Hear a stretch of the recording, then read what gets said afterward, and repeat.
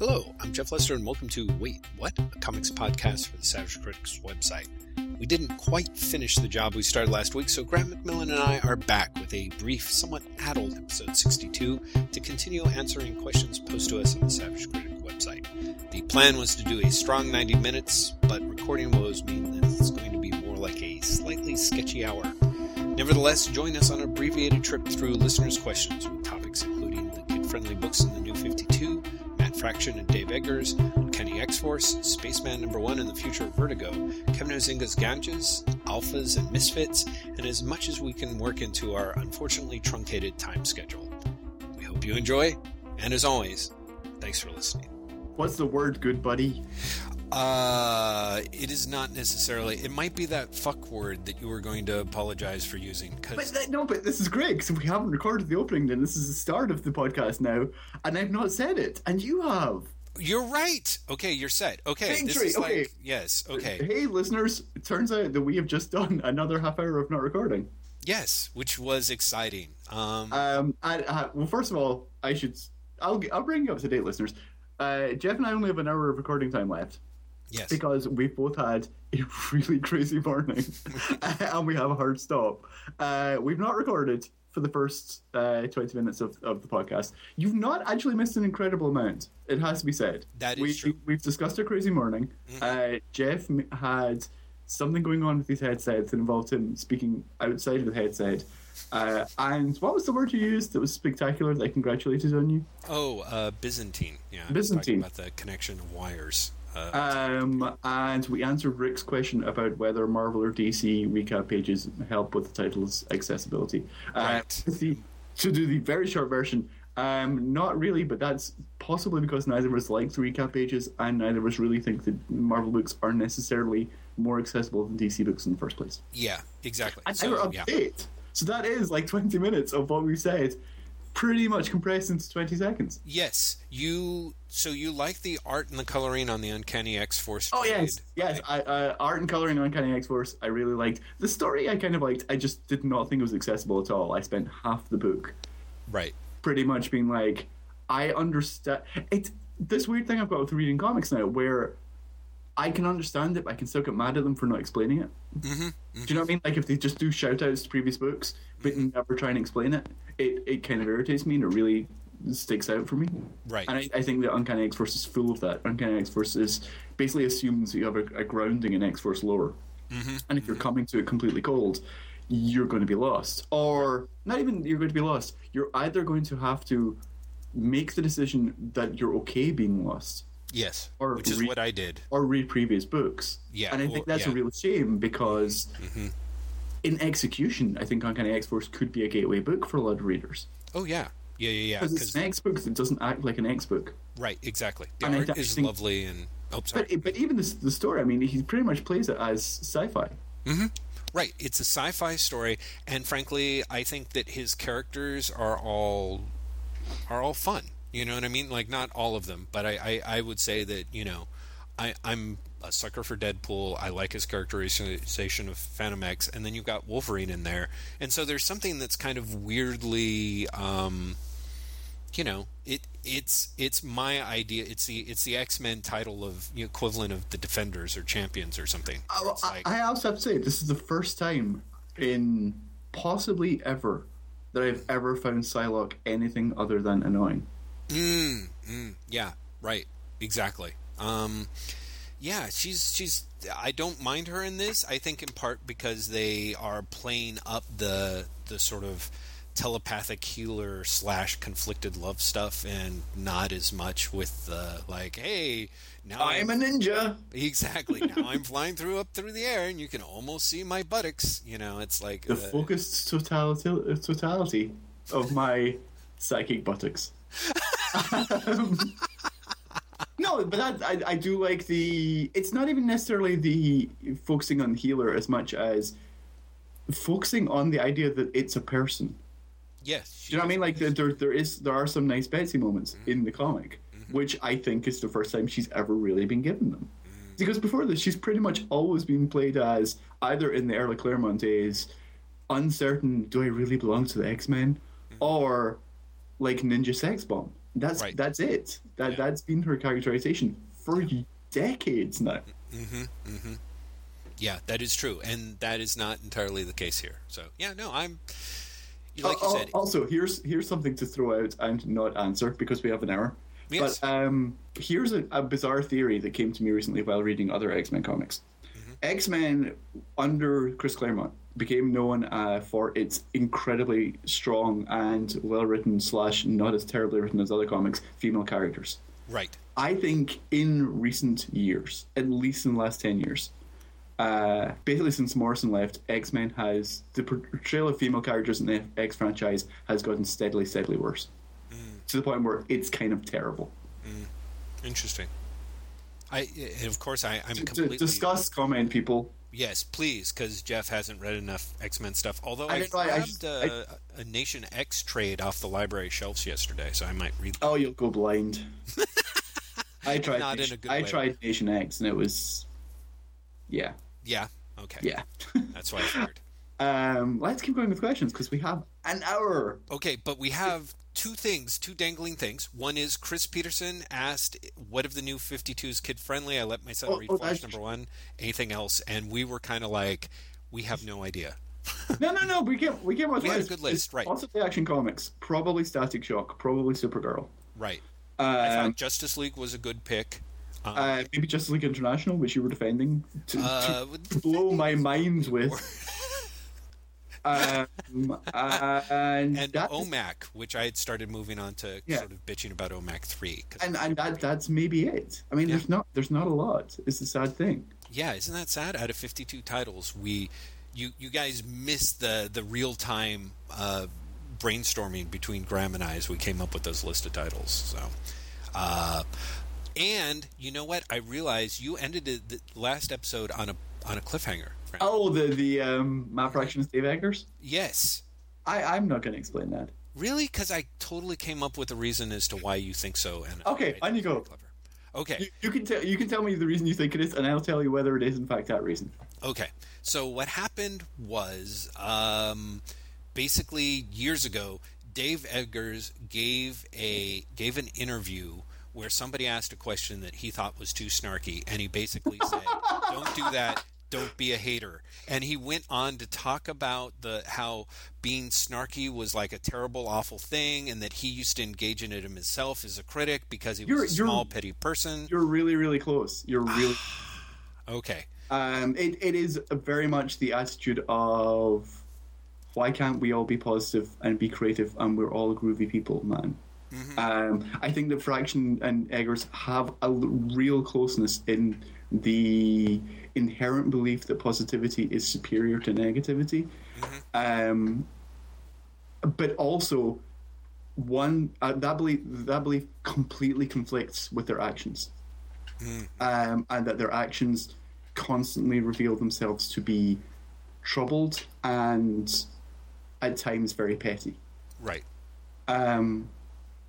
But the both are also incredibly talented. But also do things that undersell their talents, or alternatively do things that are so ambitious that they can't complete it properly. Right. Yeah. There's definitely something of both of them are brilliant in very glib ways. Like they're both very funny people, sort of conversationally and interview wise, I think. And it's one of those things where it's sort of it's part of what gives them the problems of it looks like they're trying to claim every ground at once. You know what I mean? They're sort of trying to claim the moral high ground while they're actually incredibly good at the snarky put-downs, which they like doing. Well, exactly. They try and be, why have you got to be a hater? There's no room for haters, while being haters themselves. Exactly. So there is a kind of weirdo elitism. Eggers' Uncanny X-Men run was spectacular. And when Matt Fraction launched his own version of McSweeney's, I think everyone loved that. See, they should switch for a year and see what happens. Wouldn't that be great? No, it'd be horrible. It's really funny. So I go through periods where I get really into almost the idea of Dave Eggers, if that makes sense. And so I reread a lot of his stuff. And I sort of burn myself out, and then there's a couple of years where I'm not, and then I go back in. And I'm in a Eggers positive mode right now, I guess. But I made the mistake of Wikipediaing him. Mm-hmm. And Heartbreaking Work of Psychic Genius is something I really like. Mm-hmm. Even when I am anti-Eggers, I really like Heartbreaking Work of Psychic Genius. Yeah. Discovering the thing about his sister that happened after that book was published really upset me. Yeah, actually, I thought it was kind of interesting, especially because, in a way, I was very torn by the way in which it was kind of shunted aside, I think, if we're talking about the same event. I'm talking about the fact that the sister essentially said his version of reality is not true. I essentially raised that kid for 5 years by myself. Mm-hmm. And he used my diaries to write his book and didn't include any of the facts. Oh, wow. And then afterwards, after she said that, mm-hmm. she then essentially recanted it on McSweeney's mm-hmm. in something that is rumored to have been ghostwritten / heavily edited by Dave Eggers. Oh, wow. And then, years later, mm-hmm. killed herself. Yes. Yeah, the suicide. I was aware of the charges of her, or that she'd said that he, that the stuff that had happened with the younger brother was different, and then the fact that she'd killed herself. I didn't know about the recanting and apparently on McSweeney's, and it's no longer on McSweeney's, which is interesting. But she made this, she calls it a LaToya moment, apparently. Mm-hmm. But it's nowhere on the internet anymore, that actual post. There's just this commentary about it, and the commentary about it is mostly people saying, this is really, really weird. It's, I don't think she did this. Or I don't think she did this willingly. Right. And that just, that's cosmic bad taste in the mouth stuff. Yeah. Well, and it's also kind of creepy and weird that it's for the most part currently wallpapered over. Yeah. I mean, not just by, but by sort of the larger literary establishment. Well, it ruins the Dave Eggers myth. Mm-hmm. You know what I mean? Right. It really does. Mm-hmm. So yeah, that's just my Dave Eggers excerpt. But no, I was reading. I think I was reading. What's his short story collection called? Boo. That I don't know. I can't even remember. Whatever. Because I'm like, there's. I think it's called How We're Hungry or Now We're Hungry. I was reading that, and for some reason there was something in that made me go, "Oh, this guy's Matt Fraction." Yeah.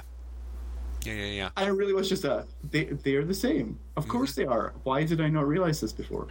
Yeah. Once you said it and I started thinking about it, I was like, oh, right. Yeah, of course. Like, it really lines up surprisingly well, I think.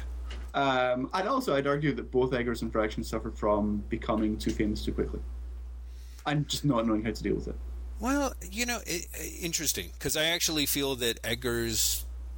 at least living in a city where he's got the 826 Valencia stuff and the McSweeney stuff. I mean, there's always people who are willing to badmouth some of that stuff. I think Eggers is ultimately a force for good. Mm-hmm. Do you know what I mean? Even if he himself is a complete shitheel. Yeah. His work with 826 and even just creating McSweeney's. Mm-hmm. Agreed. Is incredible. Mm-hmm. Mm-hmm. Yeah, no, I agree. Yeah, I think it's tough because I really am torn on him. I definitely think that that's the case with Fraction. Interestingly enough, I think Eggers persevered because I know, for example, at least in terms of a writer, I know like Edie, for example, and a couple of her friends read Zaytoon and thought it was a really good book. Like it really was emotionally effective for them. So I have no idea if there's like other controversies lurking behind it, but considering that it was, a story that he was doing, where he was telling someone else's story, they were pretty impressed. So I'd like to think that he eventually found his way as opposed to just sort of becoming a bigger and bigger self-parody of himself, which I think still is a situation that Fraction is wrestling with and will for a while. The end. Yes, exactly. So that was our cliffhanger from last. That thank God we got that resolved. And in the new version of the podcast, before we're 20 minutes in. That is true. That is totally true. Okay. Well, so, yes, back to more questions. Back to questions. Okay, I'm trying to think what we asked and what we didn't ask last time. Scott Laz said, a few months back, you made some dire predictions about the future of Vertigo in the wake of DC's management changes and laying off of some editors. At this point, it seems like things are going along pretty much as they had been with no big changes. Any new thoughts on Vertigo's future? Is it in better shape than we thought? Maybe? Yeah, I mean, well, because, and I think you'd mentioned, I forget, does he mention the book trade in that? Yeah, he says, I think Graham predicted the winding down of the original graphic novel line, which I don't think has happened, has it? No, it probably hasn't, because, I mean, we're giving away Marzi. Yeah, exactly. Yeah. So and also, I think they've got the really prettily illustrated and almost impossible to read Rebecca Guai graphic novel coming out soon as well. Right, exactly. And they launched, I mean, admittedly, it's much smaller, less ambitious, but Spaceman #1 was a $1 Vertigo launch, both on Comixology and on in the comic stores. In the real world. Yeah, and I have to say, that was, of course, I picked it up for $1, and it's lovely. Is it? I did not pick it up because I have not read enough Azzarello that I've liked. Yes, exactly. And also, I'd say the preview of Spaceman that was in the Strange Adventures one-shot was horrible to me. Oh, really? Yeah, I really didn't like it. I really was just like, what is this? No. Take it away. Yeah, I ended up liking it. Although, again, it's interesting for me by having by using a sort of future patois. Azzarello has to fall out of some of his tics at least a little bit, or at least it's less annoying to me that he's making weird, like, excessive punnage, based on like a future slang actually works a little bit better for me. There was enough of a distancing from some of his tics, and again, Rizzo's stuff is just there's a couple of his shots, and the colors actually are gorgeous. I flipped back and forth between the Comixology version and the actual print Did you version. buy both? I did. Why? No, genuinely, because I ended up buying both the digital and the print version of the last issue of Casanova. Oh, really? Interesting. In part because, I don't know if you remember, but I was like, I'm not going to buy Casanova in print anymore. It's not worth it. I'm going to buy the digital version. And then I bought the digital version of issue 2. I was like, I love this. Right. I'm going to buy the print version. Yeah. I figured honestly for $1, if I bought both versions, it's still basically just a hair over. It's still $2. Yeah, exactly. It's still cheaper than a regular price comic. Exactly. So I figured it was kind of worth it, and at that point I was kind of curious to. Yeah, I just kind of wanted to support both essentially. And fascinatingly enough, to me the reproduction on the iPad isn't quite high enough, but the colors look gorgeous. And whereas in looking at the print version of Spaceman, the lines and inking and everything look, are just so much more sturdy looking, but the colors are just slightly less colorful, and it's kind of frustrating. Interesting. I got the Year of Pants, so the Years of Pants, the Eddie Campbell collection from the library this weekend, and I actually have a lot of that in individual collections or individual issues. Right. And because he's re-edited it, and he says this in the introductions to the individual books, I spent an evening just going between the individual book and the new collection, being like, what has he changed? Wow. Graham, I love that obsessive part about you. I don't know why. It's not like it would improve my life in any way. But sure enough, I was like, so those are the pages of the history of humor he's cut out. Yeah, it's funny. I remember back when, being a Love and Rockets fan from way back, I remember when they first collected Jaime's 100 Rooms in a trade paperback. It was from Love and Rockets 4, and it was, that Love and Rockets issue 4 was like one of those like comic books that changed my life. And I remember reading, must have been in the Comics Journal, because I'm like, there was no online at that point, that Jaime had changed the story, like he'd added 4 panels and redrawn a couple of pages to give them better flow. And I remember being like, that was the part of me where Mr. Completist just got crushed. Like, I was like, I should pick that up and compare the two. And I'm like, I'm not going to do that. I'm not. Because you are sane.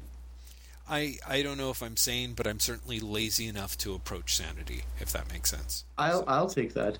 Yeah, indeed. Lazy sanity still counts. Yes, agreed. Jeff Lester, 40 minutes. Yes. More questions. Wait, did we even answer the Vertigo question? I don't have any new thoughts on Vertigo's future. I think we might have jumped the gun on that. So it looks stronger than we were expecting by now. But is Karen Berger still with the Vertigo imprint? As far as I know. Because I've heard rumors that like she might have like her contract might be coming up and. Nothing has ever been said officially. I think we should politely answer it as that. No, let's gossip. I see. David Oakes asks, the best part about this question. Did you see this question on the website? Yes. Because when I read it, it's not going to make any sense. What are 5 favorite literary exemplars? Yes. And when I first saw it, I didn't realize that it was an acronym, and I was like, "What?" So well done, David, for making me seem like a moron. No. In fact, David was one of those guys who I think we might have titled one of our podcasts "The Men from Waffle," and he actually sent an amazing email where he came up with 5 or 6 stunning waffle acronyms. So, but at some point, I think we even talked like, "Oh, we should do a contest where people submit their acronyms," and we just couldn't because David just annihilated it. You know, like he gave us the idea and basically did it better than we could ever imagine it being done. So, Chris Brown asks, what makes the classic runs from the 80s still so dominant in the collective comics imagination, or is it just mine? I don't think it's just yours. Yeah. And I think it's because it's what the current generation of comic readers and creators grew up reading. Yeah. Yeah, I think that would be the easier one. I think it's the same. I think it's the same reason that as we all get older, the 90s are coming back into vogue as well. Right. Do you know what I mean? I think that's true. Why we're suddenly seeing more things like Age of Apocalypse as an ongoing series. Yeah. You know, which is just like, what? Seriously? That seems insane to me. But right. I think basically we're moving forward again. I think give it another 15 years, and I'm not sure where we'll be, because we'll be in the 2000s, which is when all the recycling really started. Well, and I also have a theory that may or may not be right, but that in the 80s there were a number of innovations that kind of happened that that like if you read, like, I know people who can't go back to the 70s stuff, especially 70s Marvel, because everything is so overwritten in that faux Stan Lee voice. Yes. And that sort of starts to fade for Marvel in the 80s. You know, you've got Claremont is sort of that weird hybrid voice, but even you get people like Mark Grunwald and things where they're kind of, it's a different voice. You can see the relationship to it, but I honestly think that the stuff that was happening in the 80s, and then if you look over at DC with the stuff that Moore and Miller were doing and the innovations that people followed with that I think that the classic runs in the 80s are actually more accessible to a reader now, because a lot of the things we take for common sort of started it was there. Essentially the birth of the comic as we know it now, or the American comic as we know it now.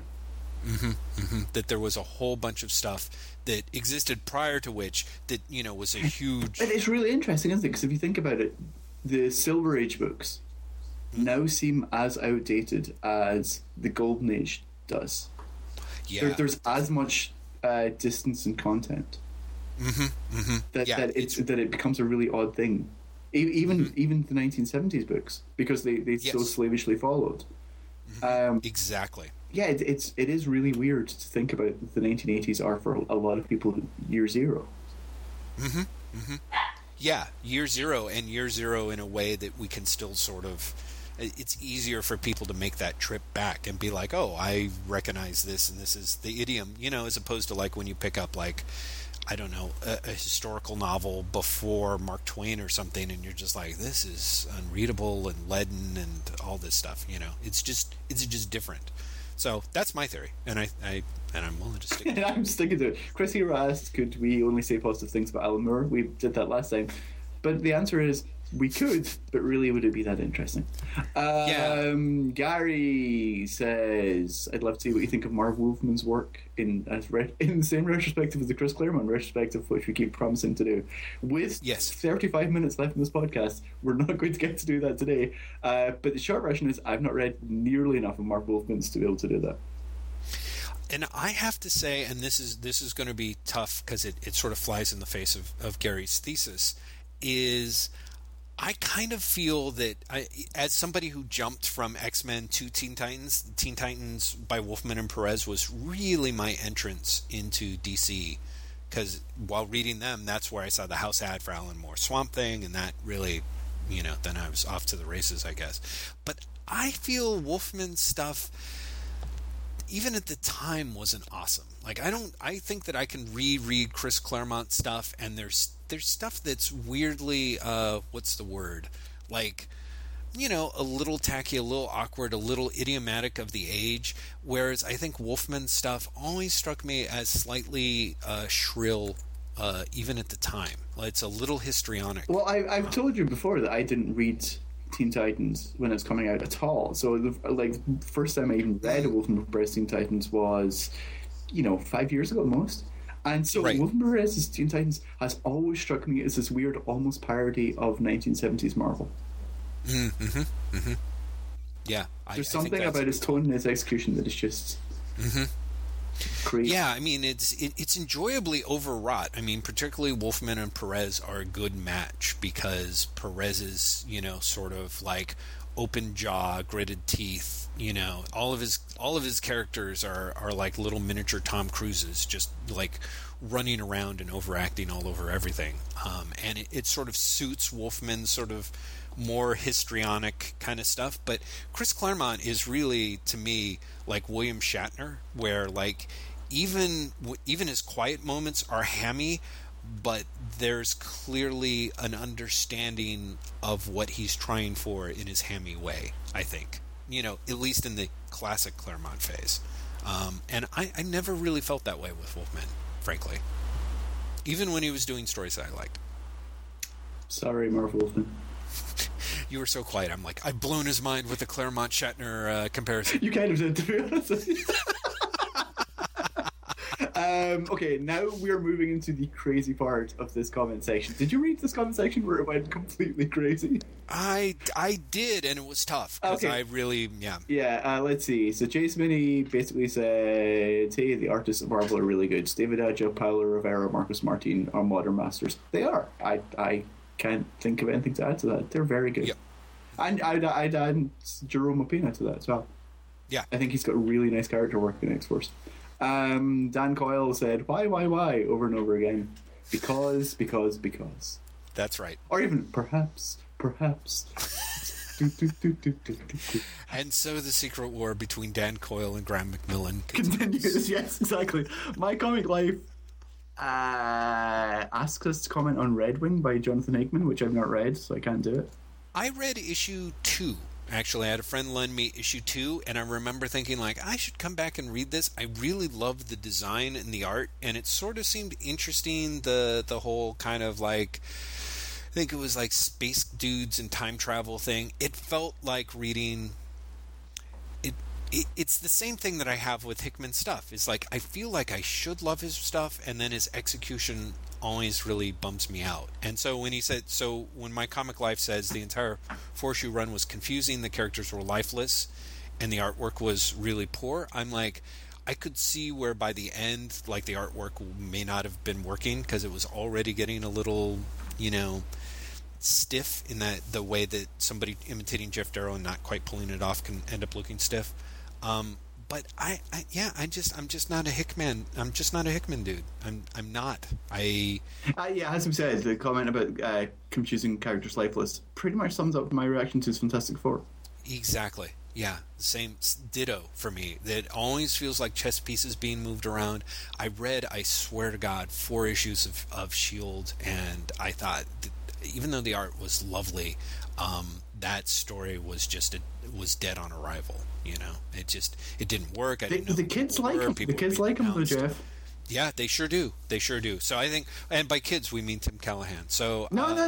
David is American as well. David is American. Loves. Huge booster. Him some Jonathan Hickman. Yeah, and there's some other guys who are too. Yeah. So. Mick Platzer asks, why is Ed Brubaker's Criminal consistently excellent and his superhero comics utterly mediocre? Is his X-Men run any good? Did we do this last week?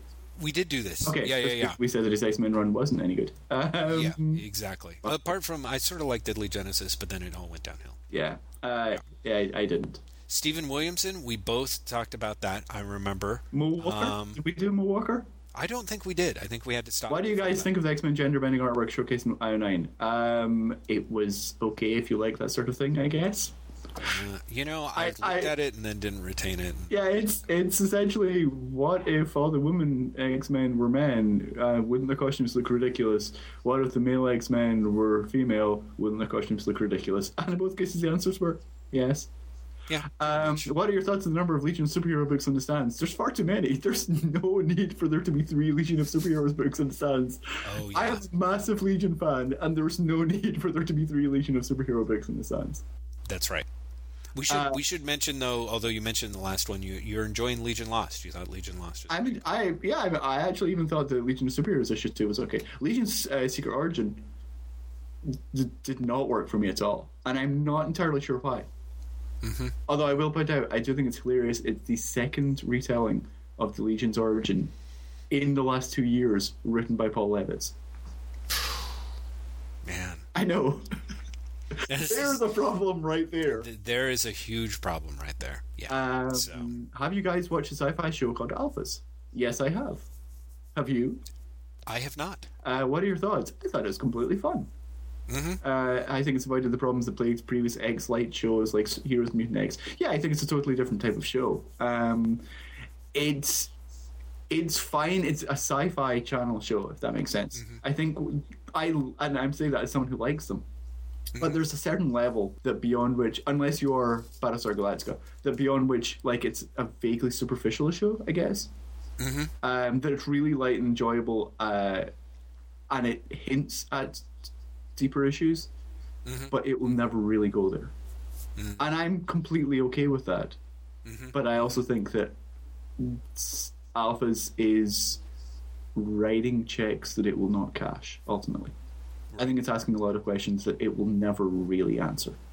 And so I think that people who are like, oh my god, at the end they did this, I think it's going to be a cliffhanger. It's going to be quickly resolved as opposed to, addressing the actual topic.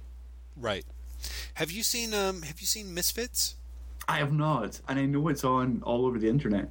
It's on legally all over the internet as well. Yeah, exactly. Which is why I had the weird. I don't know if this is some sort of nerd Rubicon or it says something about geek culture, but here we have Misfits, which is a show, Brit show about people with superpowers. My wife loves the show. I watched one episode and had no interest in it. Did you ever see No Heroics? No, which I remember reading about a lot. Did you end up seeing that? Yeah, because it ended up running on DirecTV. And everyone who has never seen the show, it's written by Drew Pearce, who's now writing a lot of Marvel movies. Mm-hmm. And it is a sitcom in a world where everyone has superpowers based around a bar called, I think the bar is called No Heroics, where they all go and relax, basically.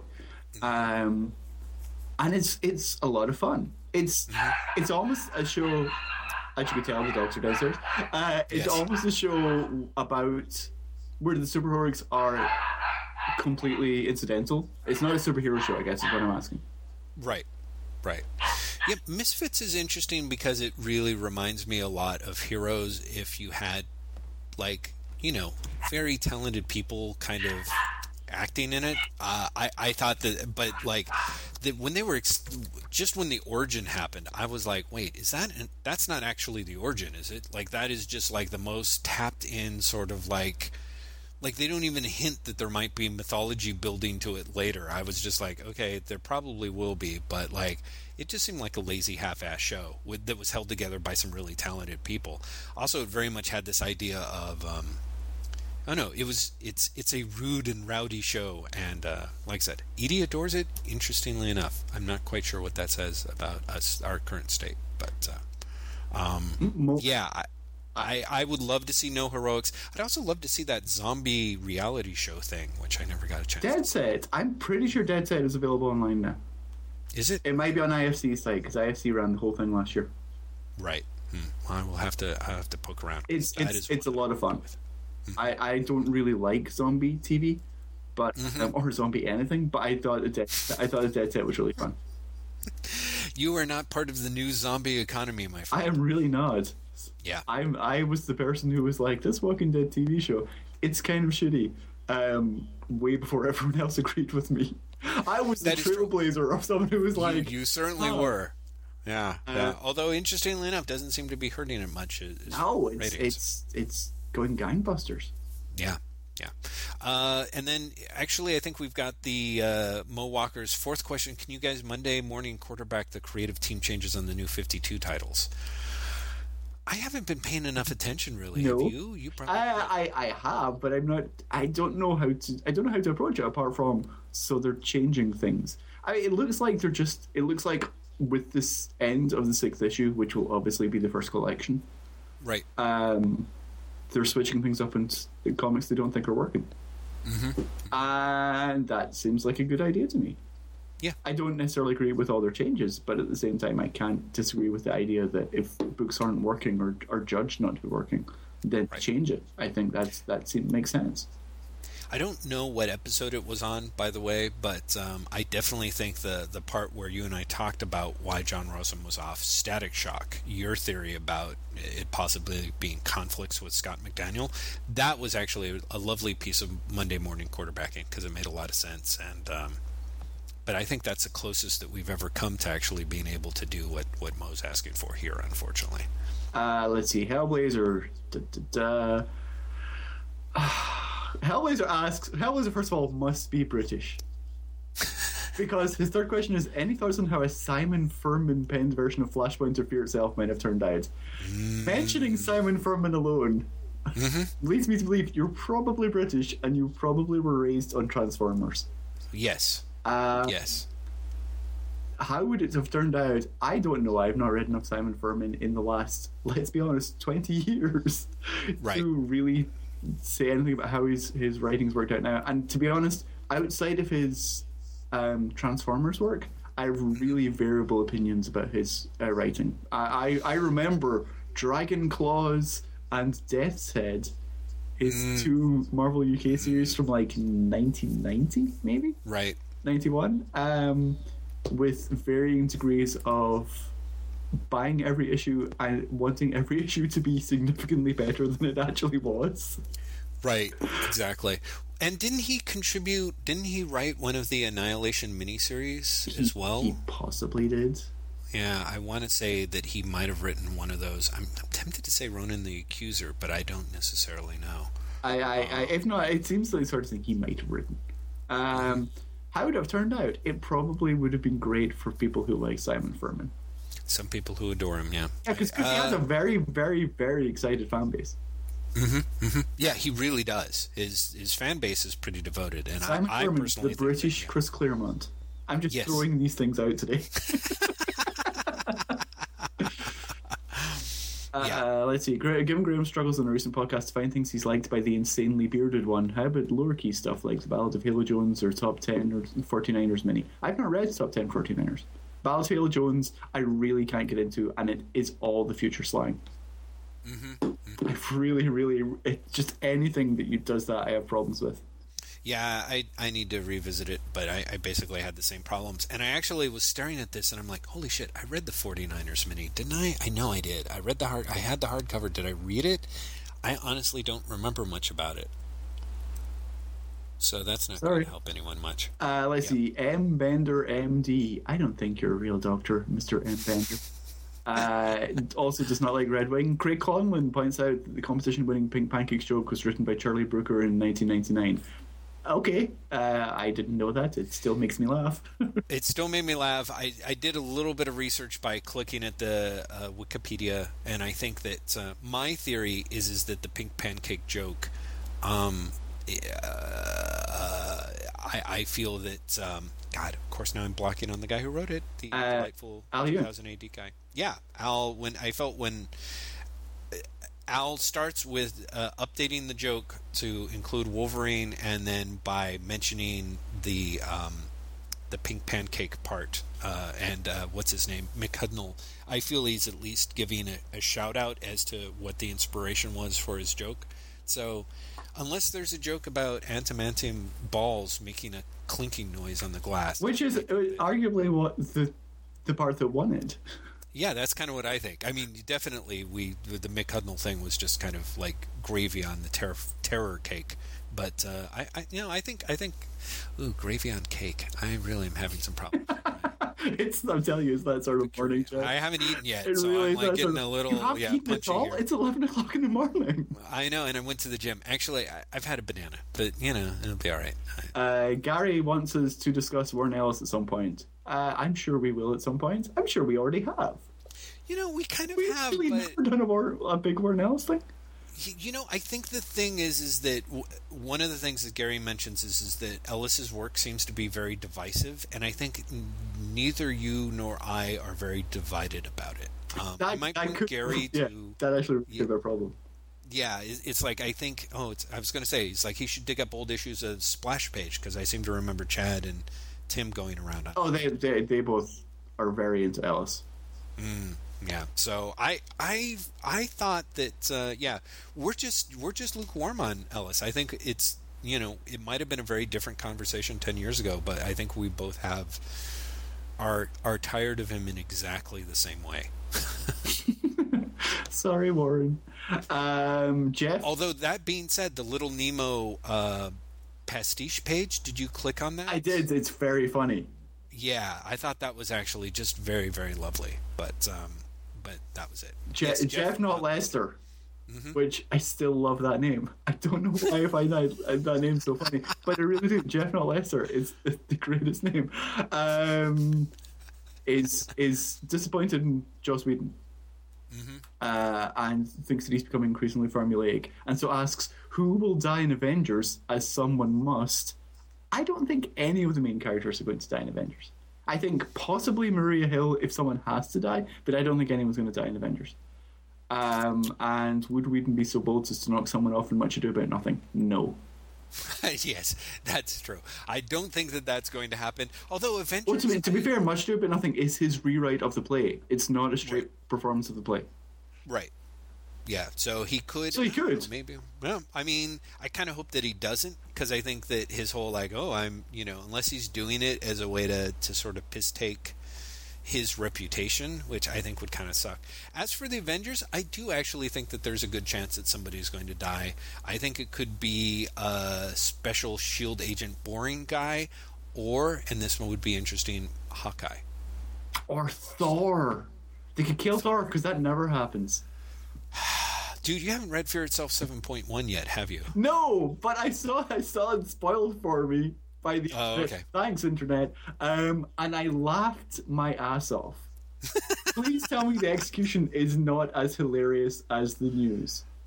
Apparently a bunch of other people who seem to be tweeting Ed Brubaker don't think so. I thought so. I was like, I did not buy the issue. I picked it up, flipped through it, read it sort of at the stands, and I was like, no. I mean, this is the thing. I'm kind of like, I would have had stronger feelings for it if I hadn't felt that if it had been so ineptly handled in Fear Itself. Yeah, and the people did not really think he was dead when he was dead. Exactly. So I kind of feel like it's that thing where, like, a kid at school tries to pull a trick on you and it doesn't work, and so they work overtime trying to convince you to see something at the bottom of, I don't know, a locker that you definitely aren't seeing, and you basically, like, just do it to humor them, and then they try and do the whole, ha-ha, fooled ya, and it's like, no, Wait, do they actually even try and do this as anything other than he was never dead? Bless me. Bless you. Yeah, well, because it opens with them going to the funeral. So the whole idea is that, God, I just don't want to necessarily spoil it outright. Well, we pretty much have. Yeah, okay.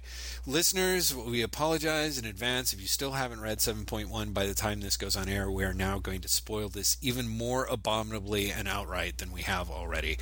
Bucky, a.k.a. the Winter Soldier, not dead. And it opens up with, like, Steve at his funeral and blah, blah, blah, and everybody being sad face. And then what happens is Nick Fury is like, hey, I got something to tell you. They pull the whole life model decoy scam. They had an element. Oh, my God. Bucky. Seriously? That's how they do it? What happens is it's one of those deals where his body's being medevaced out after he's been, killed by sin. Wait. That makes no sense. Well, hold on. Okay, so it's really Bucky who really has the thing driven through his chest. Then, as he's being, his body's being medevaced out, and Black Widow's crying over his body, and Nick Fury's there. A guy's like, "Hey, we found a pulse. It's like super faint," and so they go to all this length of him essentially being, Natasha's like, "Go for it. Play the long odds, try and restore him," and they're all saying, like, he's just going to be a vegetable. Is like Bucky would want us to do this. So in secret, they basically patch him up. And then the thing is that Natasha and Bucky, because of the whole thing going on in the events of Captain America, where Bucky is a villain, has been imprisoned in Russia and ends up illegally escaping. The whole idea is they agree the best thing to do is to fake his death. They have an LMD of Bucky that they end up using as the body that everyone sees and gets buried. And he comes back and tells Steve, like, this is my idea. I want to drop out of sight and operate from the shadows again. And nobody even seems to point out the idea that I think Hibbs pointed out in his review, that that's only going to, it's going to flag things even more instantly, I think. If he turns around and starts doing his Winter Soldier-y type shenanigans, that's going to clearly stick out. That should be one thing if he was going to retire, but that's ridiculous. Yes, exactly. It's ridiculous, and as far as I can tell, unfortunately, at least on Twitter, Brubaker seems very, very pleased with himself for this turn of events. I'm like, I would have picked up a Winter Soldier series going before Fear Itself started. I'm pretty comfortable saying that I will more likely than not be picking it up. Well, I thought you decided you weren't going to pick up any more Marvel books anyway after. It's true. That is true. So, but I'm saying, even if I somehow manage to argue myself through that tangle and talk myself back into it. But yeah, yesterday the only Marvel comic that I picked up was Shame Itself. So, make of that what you will. Did you feel Shame Itself picking it up, Jeff? I actually, I'm like, it's got Colleen Coover art in it, so no. Mike Walker asks, are you reading Kevin Huizenga's Ganges, and if so, what did you think of issue 4? I am reading it. I haven't picked up issue 4, basically because I completely forgot issue 4 was out. When I pick it up, I'm sure I will completely love it, like I have loved every single other issue of Ganges. Exactly. I read issue 4 last night because it only hit Comics Experience yesterday, essentially. I don't know if it's an East Coast, West Coast thing, or, I don't know how many people have managed to read it so far, but for myself, I literally read it the first day that I could. I thought it was fucking phenomenal, and I'm stunned by... I don't want to spoil it for Graham, but I'm really stunned by the way that issue 4 plays off the themes of the previous issues. Well, they all have, which is what makes it such an amazing series. Exactly. So it consistently builds. Yeah, and just when I kind of thought, I'm like, okay, well, this will be something, and then it ends up being just holy shit. Like, Kevin Huizenga's doing his exploration of human consciousness is just knocking me on my ass. And Screamland. What is Screamland? Do you know? I want to say Screamland is the series where the horror monster movie icons are all real and were actors in the movies and are now trying to eke out a living after that fad is over. Huh. Well, I'm not reading it. I've heard really good things about it, so I'll probably pick up the collection. It had totally swam by me. That does seem like a very classic story story hook that I would want to read. So thank you for bringing that to my attention. C. Brown says, of DC's New 52 books, which titles do you think have a strong concept but lame execution, and what creative team would you put on that book to fulfill the promise of that concept? Mr. Terrific. I'm not joking. I'm enjoying Mr. Terrific not because of the book, but because of the hints of the more interesting book that are there.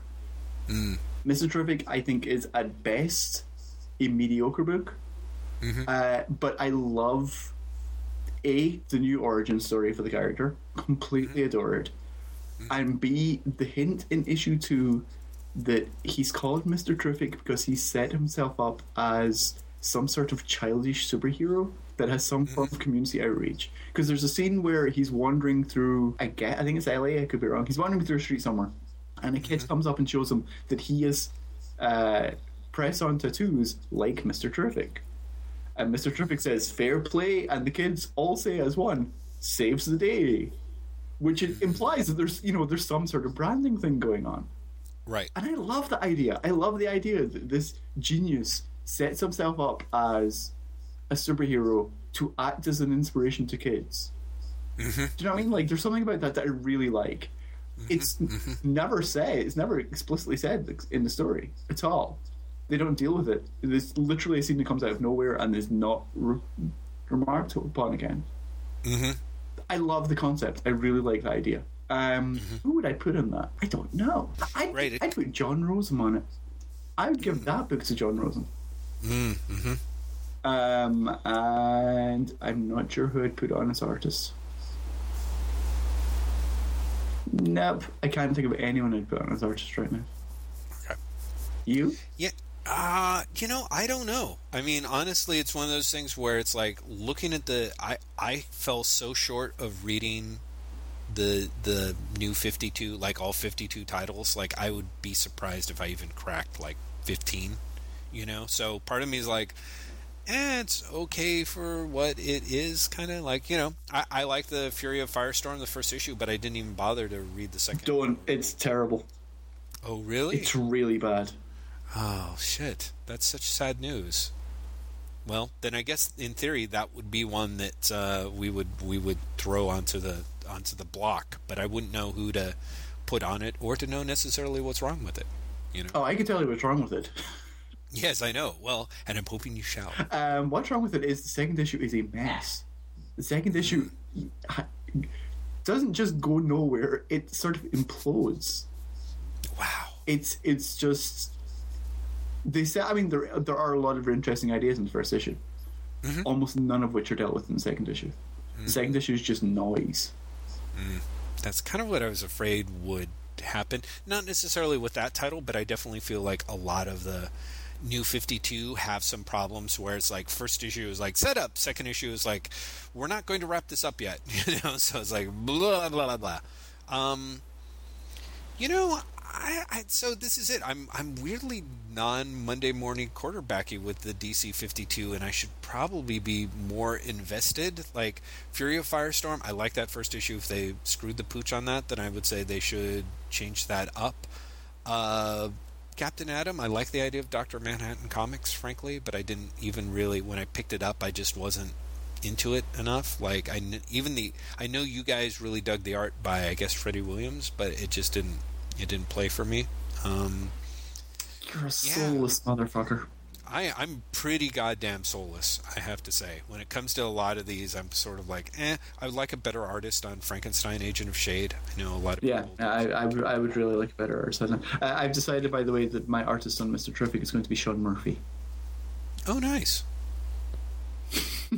There you go, Sean Murphy. Sean Murphy and whoever I said was going to John Rosen. I think that'd be a great comic. I'd read that. Yeah, exactly. We have like 8 minutes left or something. Should we try and find some more quick questions? Yeah, let's just keep plowing through. We have 8 minutes. I've got 11:20. Well, okay. In any event, yes, let's go. A favorite comic by writer, artist, or cartoonist whose work you don't usually care for? From Hell by Alan. Oh yeah. There's a good one. Yeah, which I adore. Eddie Campbell, so yeah, it's kind of a toss-up, right? Yeah, but here's the thing: I only adore Eddie Campbell's Alec. Oh, interesting. I don't find Bacchus that interesting. Fascinating. Okay, well that's good to know. Right, From Hell by Alan Moore for you. Oh, I kind of liked. I liked. I bitch about Brian Azzarello. I liked his Dr. 13 miniseries. Of course, Cliff Chiang always makes his. Azzarello is kind of. He's sort of like Mark Miller in that his artists are always fantastic. He's had very few bad or even mediocre artists. The problem is that Azzarello's work drives me up a wall. But this first issue of Spaceman I liked a lot more than I thought it would. That's going to be, I'm sure I could dig around and find a more interesting, supple answer, but we don't have time. So Stan Lee versus Alan Moore. There's no way we can do that in the time remaining. Oh, yeah, absolutely. Steve Gerber's running Defenders. Again, no way. Yeah. We could do it. New 52 now that the second issues are out. We kind of did that a bit last week. A little bit, yeah. I think James Woodward has Claremont's X-Men is going to come. Favorite TV show that's on right now? Go. For me, it really vacillates between Community. What's the other one that we're always kind of excited to sit down and watch? It's like we like Community, we like Parks and Rec. I'm not watching a ton of current TV, so I'm going to say I'm completely with you with Community and Parks and Rec. I would add in Onion News Network and Modern Family. Oh, nice. Onion News Network, it just kills me all the time. Yeah, I think you should definitely go check if only because so the Steve Jobs joke was so wonderfully tasteless and so quick. Oh, really? Did you not see the Steve Jobs? It was whatever, because Steve Jobs died on a Wednesday, and the following Tuesday they have a report on Apple's about to launch the Steve Jobs 2. He's going to be upgraded. He's now going to have a white turtleneck and curly hair.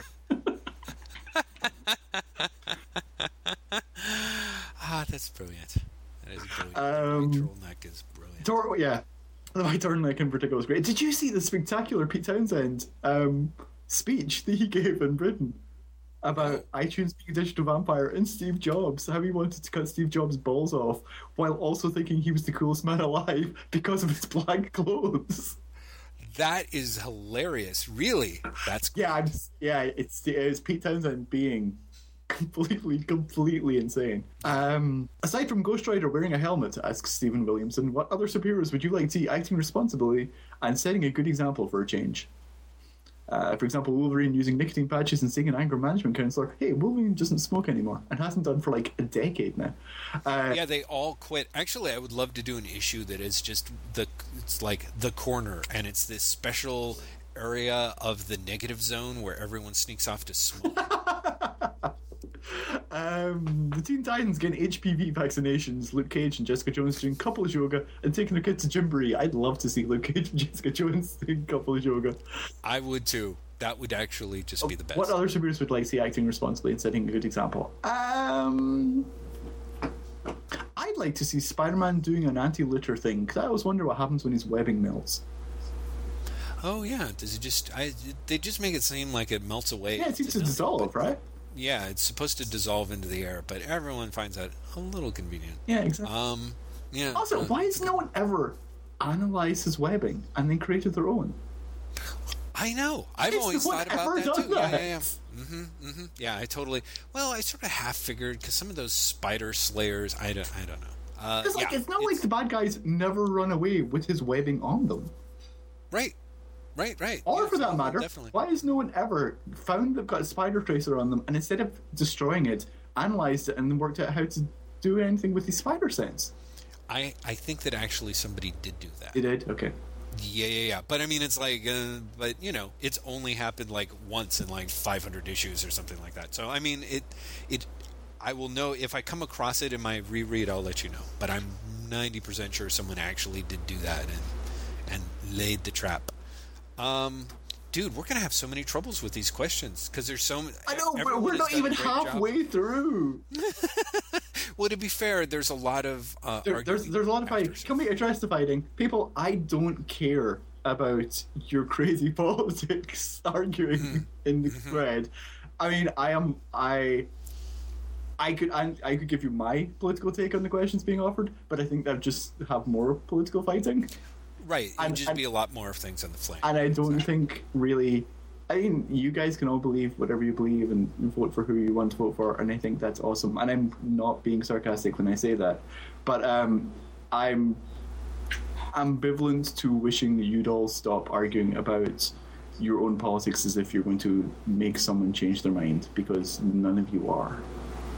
You know, the thing that I think is interesting about the arguments is that on the one hand, because I'm such a lefty, I really am super pink, and so some of the arguments that were being put forth I totally agreed with, and yet I kind of didn't agree with how they were being made. And some of the people whose politics I am at complete loggerheads with actually were being a little more polite and considerate in the way that they were expressing their opinions. Yeah, there was one in particular that I can't even find anymore that was essentially all conservatives are crybabies or something. I really just wanted to be like, please. There, it's Steve D. Steve D. I found your comment. His point C, conservatives are crybabies. Even as a joke, please don't say that. I know. It's hard. It's really tough because Steve D is the guy where the majority of his opinions, I think I'm utterly lined up on. Even to an extent, I know exactly what he's talking about with that, but it's so reductive. It's no, yeah. I mean, I to win anything. That's what I mean. Like, even as a joke, it's just there's no value in saying that other than venting. Yeah, exactly. It's like the riots at Occupy Oakland. You know. Also, it's like, holy crap with the riots at Occupy Oakland. I know. And the tear gassing last night. Yeah. No, it's on. I'm impressed that at least the news that I watched while I was at the gym took the time to mention and point out that a lot of protesters were going around and helping clean up and remove the graffiti or tried to stop the people who were trying to turn it into a riot. I appreciated the fact that that they were showing that there was more than just a blind mob. Well, no, they were crafting, stories where the hook was like, it started out as a war against the corporations and has turned into a battle against small business. It started out as a war against greed. Now it's just a war. Right, exactly.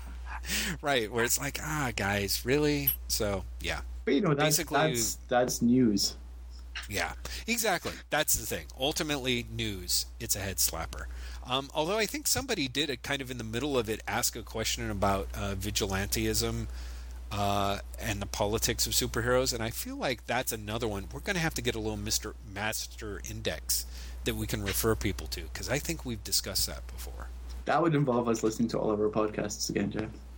Dude, I know. I can't even remember what we've said, and I listened to all of them 2 or 3 times. I know. So. I think that's probably good. That's the body's natural healing process.